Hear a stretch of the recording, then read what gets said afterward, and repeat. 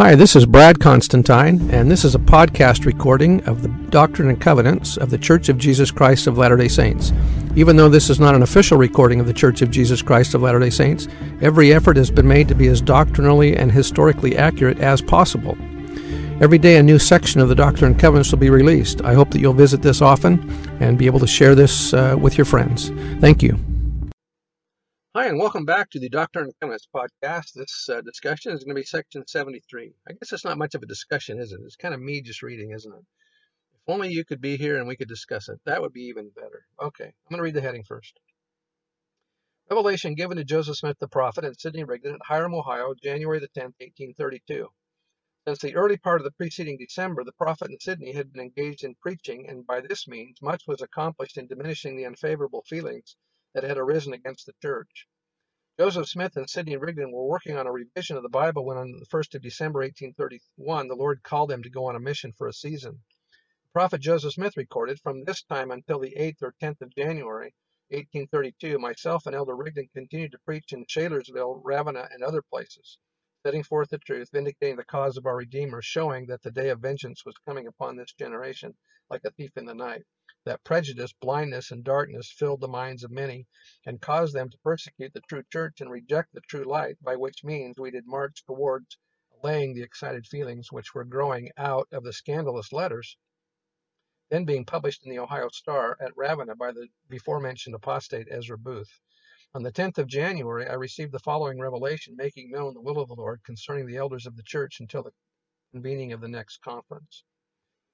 That's also some information regarding section 71 that we've already read, if you remember.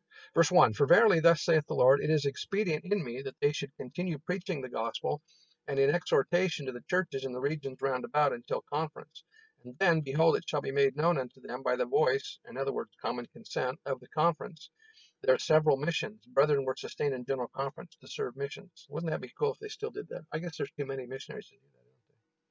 Verse 3, Now verily I say unto you, my servants, Joseph Smith Jr. and Sidney Rigdon, saith the Lord, it is expedient to translate again. When the angel Moroni appeared to Joseph Smith on the 21st of September, 1823, he quoted passages from the Bible, but he quoted them with significant differences from the King James Version. Later, while translating the Book of Mormon, Joseph learned that many plain and precious things had been lost from the Bible. After he and Oliver Cowdery were baptized, Joseph found his mind enlightened, and the true meaning and intention of the Scriptures was revealed to him. So when the prophet had finished translating the Book of Mormon, he turned his attention to the Bible. Although the word translation brings to mind the use of original texts in ancient languages, Joseph's work was to restore the correctness of the Scripture by the power of the Spirit, not by scholarly interpretation. In June 1830, he wrote that line upon line of knowledge was revealed as he received the Book of Moses, which gave an account of what Moses had received from the Lord that had not survived the ages intact.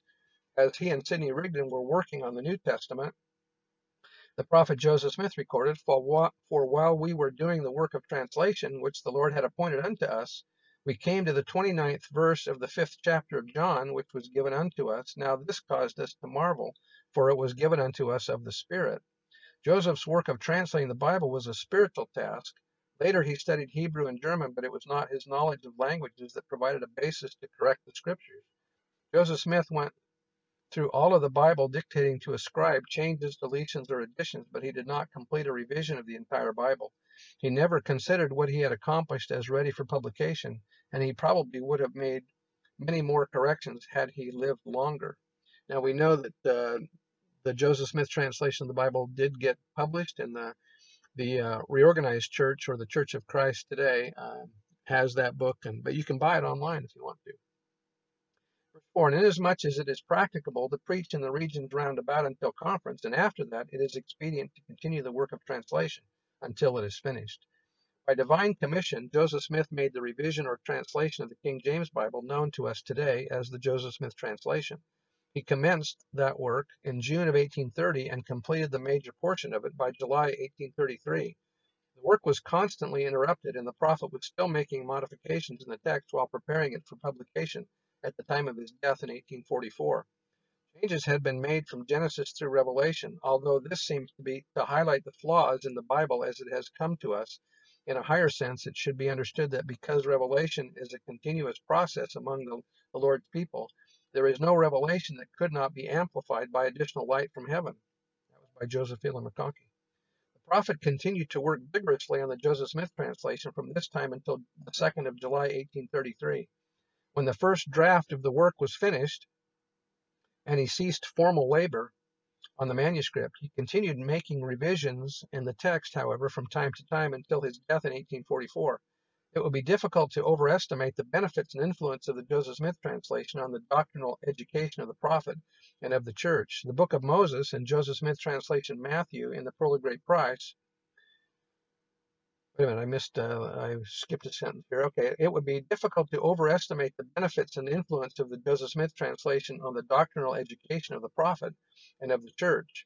The Book of Moses and Joseph Smith translation, Matthew and the Pearl of Great Price, the whole of section 76, 77, 91, and 132, and portions of other sections, all resulted directly from the prophet's translation of the Bible. The Joseph Smith translation, many other sections of the Doctrine and Covenants were indirectly influenced by Joseph's work on the Joseph Smith translation. In particular, the 18 months between January of 1832 and the Amherst Conference and June of 1833 were richly productive. 23 sections of the Doctrine and Covenants were received during that time. Verse 5, and let this be a pattern unto the elders until further knowledge, even as it is written. Now I give no more unto you at this time. Gird up your loins and be sober. Even so, amen. Just a final comment here. When Ezra Booth fled from Sidney Rigdon's challenge to meet him in public debate, the Ohio Star ceased publication of his scurrilous letters. At the same time, the prophet and Sidney befriended many through their public preaching. The best way to defend the gospel is simply to teach it, as Joseph and Sidney demonstrated in this instance.